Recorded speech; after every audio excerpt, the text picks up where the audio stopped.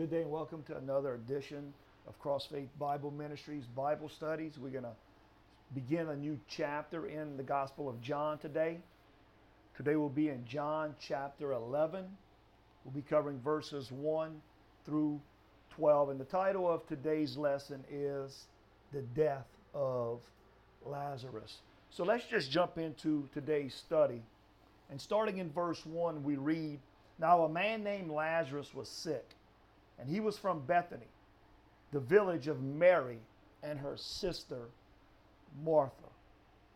Verse 2, "This Mary, whose brother Lazarus now lay sick, was the same one who poured perfume on the Lord and wiped his feet with her hair.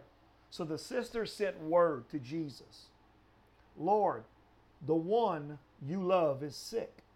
When he heard this, Jesus said, 'This sickness will not end in death. No, it is for God's glory, so that God's Son may be glorified through it.' Now Jesus loved Martha and her sister and Lazarus. So when he heard that Lazarus was sick, he stayed where he was for 2 more days. And then he said to his disciples, 'Let us go back to Judea again.' 'But Rabbi,' they said, 'a short while ago the Jews there tried to stone you, but yet you are going back.' And Jesus answered, 'Are there not 12 hours of daylight? Anyone who walks in the daylight will not stumble, for they see by this world's light. It is a person who walks at night, they stumble, for they have no light.' After he had said this, he went on to tell them, 'Our friend Lazarus has fallen asleep, but I am going there to wake him up.' And his disciples replied, 'Lord, if he sleeps, he will get better.'"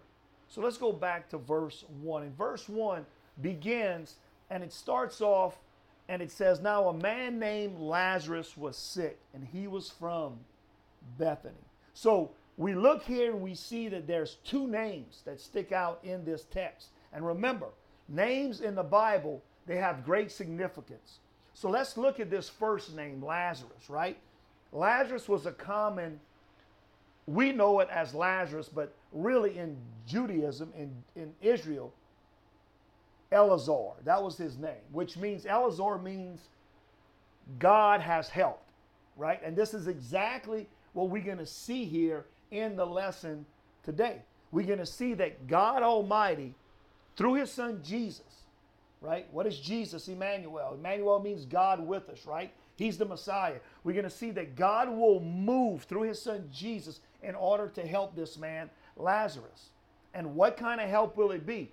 We're going to find out that it's going to be a resurrection help. And let me tell you this, if you're going to have any hope in receiving the promises of God, right, then we all going to have to go through this resurrection help. In other words, you will have to receive God's grace, right? In other words, meaning that he will have to raise you and cause you to enter into the kingdom of God. Now, the second name we see here is Bethany. It's a Hebrew term. And in Hebrew, Beth means house. And Ani means of the poor. So Bethany, if you put it together, means the house of the poor or the house of the afflicted one. Now, I think it's very interesting here. When Jesus goes to Jerusalem, he doesn't stay with the religious leaders, right? I mean, the religious leaders, right? They were very important people in Israel. They were the leaders of Israel, right? I mean, the Roman government was over them, but the Roman government didn't mess with the religious leaders. As long as the people paid their taxes and what? They didn't cause any trouble. The Roman government pretty much stayed out of it if they did those 2 things. So the leaders, you can say, were the physical and spiritual leaders. They had money, they had power, they had authority, right? You would think that Jesus would stay with them, but he doesn't. Instead, Jesus stays outside of the city, and he stays on the Mount of Olives. Now, we know something about the Mount of Olives. This is going to be a very important place concerning Jesus, concerning Yeshua, right? And we also know this, that olive oil is produced there on the Mount of Olives. And oil was used for anointing. So this mountain is also called the mountain of anointing. So we can say that Messiah was the anointed one.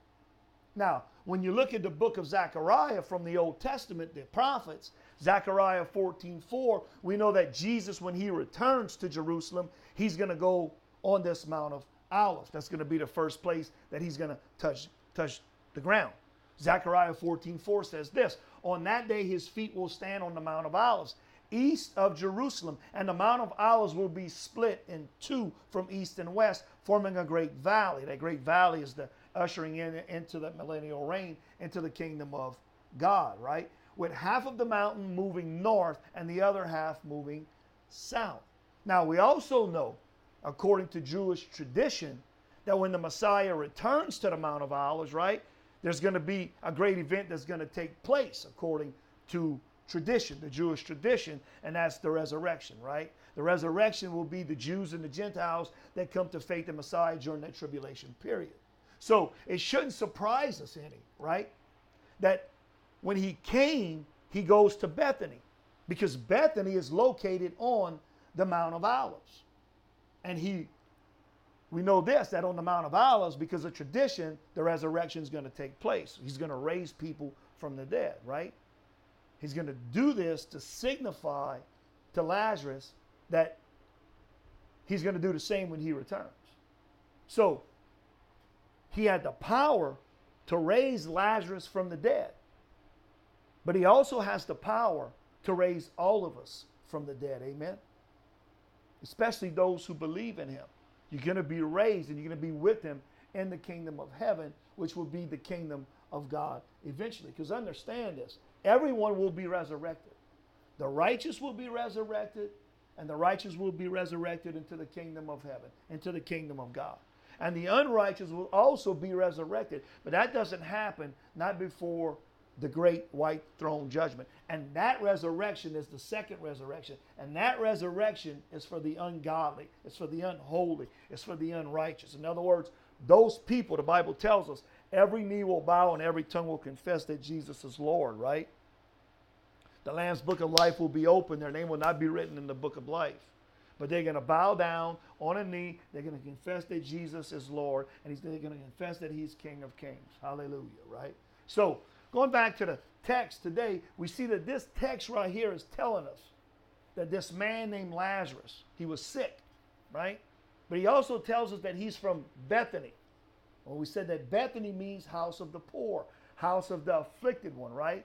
So we know that Lazarus comes from a background of being poor. Then it also says the village of Mary and her sister Martha. So this just tells us where they live. And they lived in Bethany, which is located on the Mount of Olives. Verse 2, this Mary, whose brother Lazarus now lay sick, was the same one who poured perfume on the Lord and wiped his feet with her hair. So we see that Mary anointed Jesus. But notice what the scripture tells us, right? She anointed his feet. Now, feet's important in scripture. Why is that?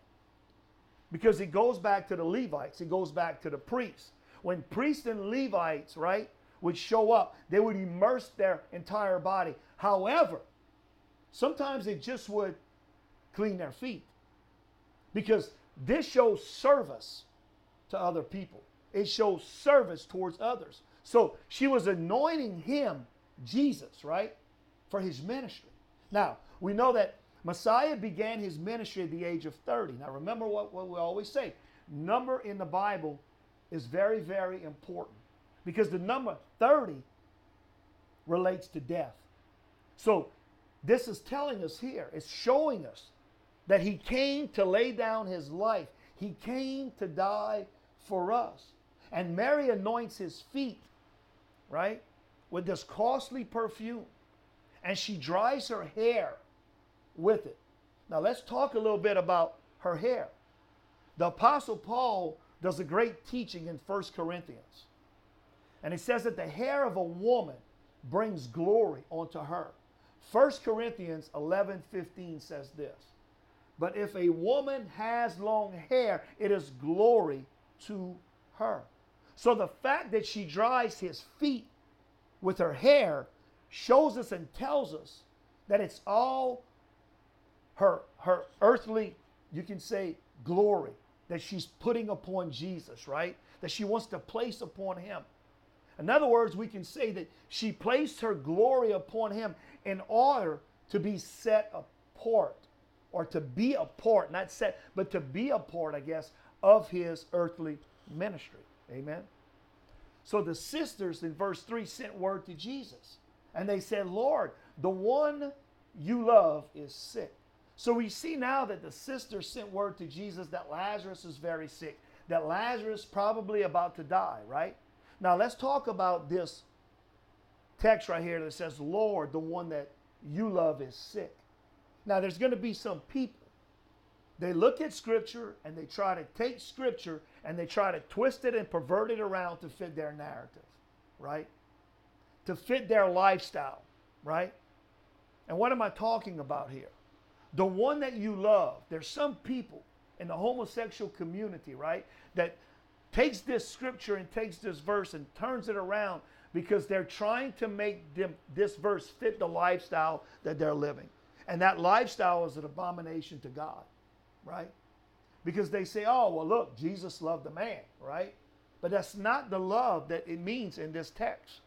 This text is simply saying, they're saying the one that you love, meaning his best friend, the one that he deeply cared for as a friendship, as his best friend. So when the scripture is saying that the two sisters are saying the one that you love, it's really his good friend, right?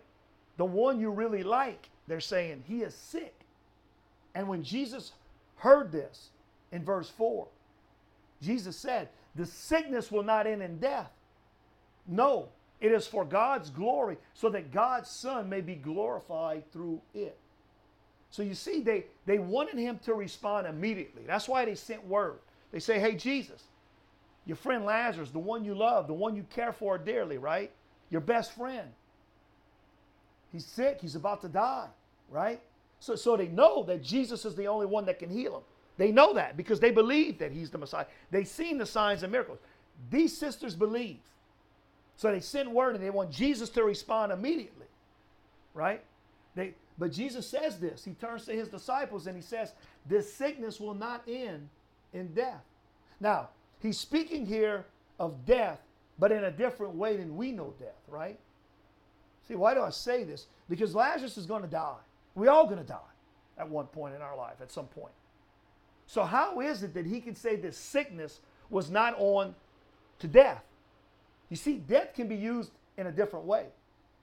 And sometimes we hear that someone has died, right? And we're simply talking about one definition of death. What do I mean? When the soul leaves the body, that's what I mean, right? But spiritually speaking, when you speak about death, this is when the soul goes to hell, right? In other words, you're separated from God. You're separated from the kingdom forever. So he's saying right here, when he says this death will not have any spiritual implications to Lazarus. That's what he's saying. He's saying that Lazarus will not eternally be separated from God. The sickness can't change his relationship with God. That's what Jesus is saying here. And the message is true for us, is the same. See, we can struggle in an area in our life, right? Maybe with a sickness, maybe with a disease, maybe with an addiction, right? Whatever the situation is that you struggle with, because we all struggle at some point with something. We need to realize that whatever we're struggling with has no power over our relationship with God. It can't damage, it can't affect that covenantal relationship if you really are and truly believe in the Messiah. If you really truly have a relationship with God through his son Jesus, it will never change. Going on with the scriptures. Continuing on. No, it is for God's glory, Jesus says. Now, this is what should be of interest to us, right? It is the glory of God. We should never allow negative things, negative situations, right? Negative people affect our lives when it comes to God, when it comes to his kingdom. Because if we're disciples of Christ, right, then we're to lead people into his kingdom, which means he gets all the glory. He gets all the honor, right? So we should not allow negative things to affect our lives, to turn us away from being a vessel, from being an instrument. In other words, to get more people into his kingdom, right? Why? Because Jesus, the Son, and the Father, they deserve all the glory. Hallelujah. Amen. So that God's Son may be glorified through it, right? Speaking about his divinity when it says God's Son, this means the divinity of Jesus, the Messiah. Now, Jesus loved Martha and her sister and Lazarus. So when he talks about love of the two sisters and Lazarus here, this is not just a regular love, right? It's an agape love, right? It's a love that is giving, right? And this love is a love that God wants us to demonstrate in our lives for other people, for one another. We should be having this agape love for everyone, to get everyone into the kingdom, right? To be compassionate and merciful, to show forgiveness, right? So when he heard in verse 6 that Lazarus was sick, Jesus stayed where he was for 2 more days. Now remember, numbers are important in Scripture. And 2 right here tells us that there's 2 different opinions about what's taking place. There's 2 different ways to look at it, to think about it, right? The first, the sister sent word to Jesus saying that the one you love, right, Lazarus, our brother, one you love, he's dying, he's sick. So what's telling us is showing us that they want Jesus to hurry and come on back over to heal him before he dies, because they know Jesus is the only one that can heal him, right? But we also see where Jesus does what? Jesus stays where he's at for 2 more days, right? Now, why does he do that? Because we're going to see that there will be people there, right? That's going to notice or be present when this miracle takes place. I'm talking about Lazarus being resurrected, being brought back to life, right? And when people see this, right, they're going to respond in a way where Jesus knows this, and he's saying he's staying there because I want people to see him resurrect, him come back to life, so they can have faith and they can believe. In other words, so they can respond to the calling of his ministry. But we're also going to see that there's some people that are there still what? They still don't believe. They still don't change, talking about the religious leaders, right? Verse 7. And then he said to his disciples, after 2 days, let us go back to Judea again. Now this word again is to emphasize on what had taken place earlier in Judea. And what was that, you say? Well, you're going to see in a second that the disciples are going to ask Jesus, why are we going back to Judea? Why are we going back to Jerusalem? Why we want to go back? Because the last time you was there, they wanted to stone you. They wanted to kill you. So when it says again, it's emphasizing what had took place earlier, meaning the religious leaders wanted to stone Jesus, but what happened? Jesus escaped. Why? Because it wasn't his time to die, we had said, right? So many of the miracles that Jesus did, right, it captured the attention of people, including the leadership. Now, they knew this man was about change. The leadership did. They knew about Jesus and that Jesus was about change. But the problem was this: they didn't want to change themselves, right? Because they liked their position. They liked their power. They liked the authority. They liked their status. They liked the money, right? They didn't mind living under Roman rule because the Roman government allowed them to keep their positions. And because of that, they become comfortable with it, right? So they didn't want what Jesus was teaching. They didn't follow what Jesus was saying. See, Jesus was looking for righteousness. Jesus was looking for holiness. Because that's what God wants. That's the purpose of God in our life.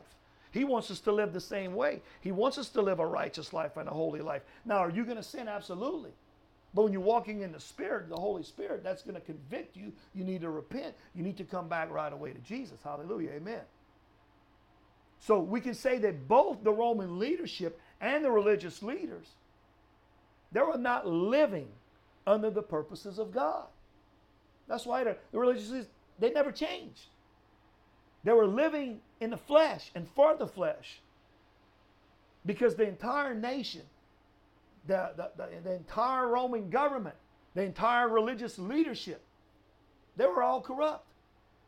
And remember, John the Baptist, he was teaching and he was preaching in the wilderness, right?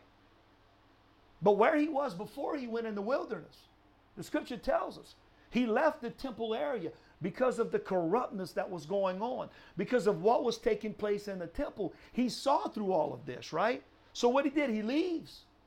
He goes to the Jordan in the wilderness and he begins to preach about the kingdom of God, that the kingdom of God is there, because he was paving the way for Jesus. He's a prophet. God used John the Baptist to pave the way. And he says, the kingdom of God is at hand. It's near. He's saying that Jesus is here. The Messiah is here. But he left the temple area and he went preach about the kingdom. He went preach about repentance. Why? Because of the corruptness of what was going on inside the temple. He's seen through it. Verse 8. But Rabbi, they said, a short while ago the Jews they're trying to stone you, and yet you're going back. So they say Rabbi. And remember, Rabbi means teacher, but it also means the great one. And we know that Jesus is the great one. Amen. They say a short while ago the Jews tried to stone you, but yet you're going back. Now Jews are speaking about the religious leaders here. So we see that the disciples are confused here. They really don't understand why Jesus wants to go back to Judea. They really don't understand why Jesus wants to go back to Jerusalem. They say, they just try to kill you, but yet you're going back. And Jesus answered them in verse 9. Are there not 12 hours of daylight? Anyone who walks in the daylight will not stumble, for they see by this world's light. So when he says 12 hours of daylight, the number 12 means something here. The number 12 is speaking about the tribes of Israel. The 12 tribes of Israel. So we can assume, or we can say here what the scripture's telling us, is that Jesus is going back because of his commitment to Israel. His commitment to the people of Israel. You see, the Bible tells us that Jesus was sent into this world for the lost sheep from the nation of Israel.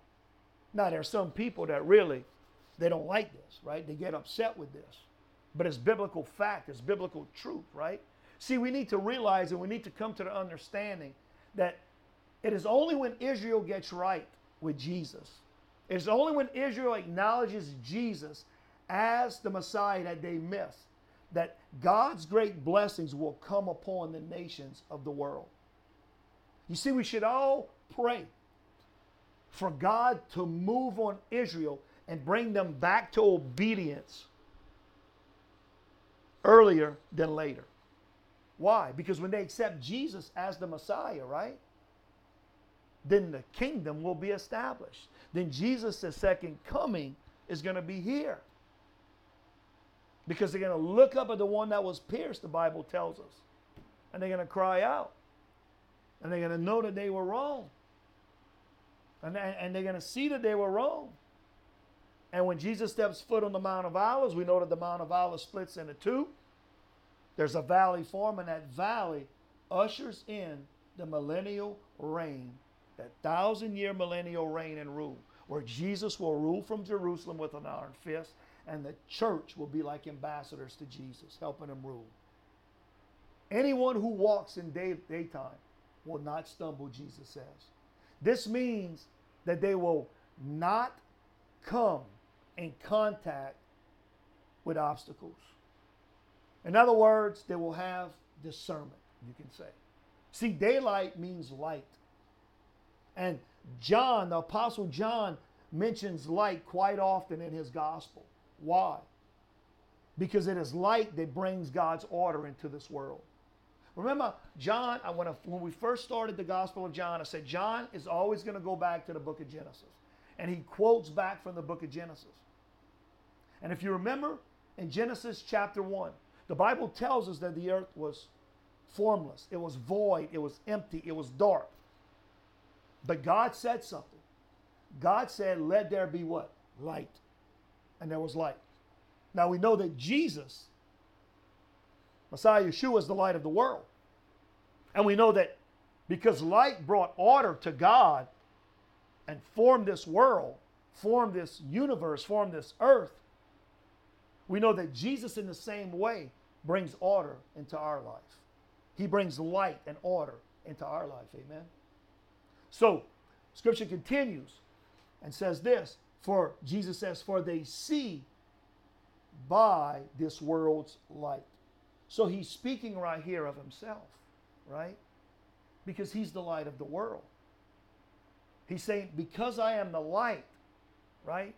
You come to me and you will have light, which means you will have life. I will bring order into your life. Jesus Christ is the only one that can do that, Yeshua. Verse 10. It is when a person walks at night, Jesus says, that they stumble. This means a person's not walking in God's truth. They're rejecting the truth. They're rejecting Jesus as the Messiah, right? They turn away from the truth. And that's what the religious leaders were doing. For they have no light, Jesus says. Know what he's saying? They're lost. This tells us that we need the revelation of God, meaning the Holy Spirit, in us. And unless we have the Holy Spirit, unless we have that light in us, right?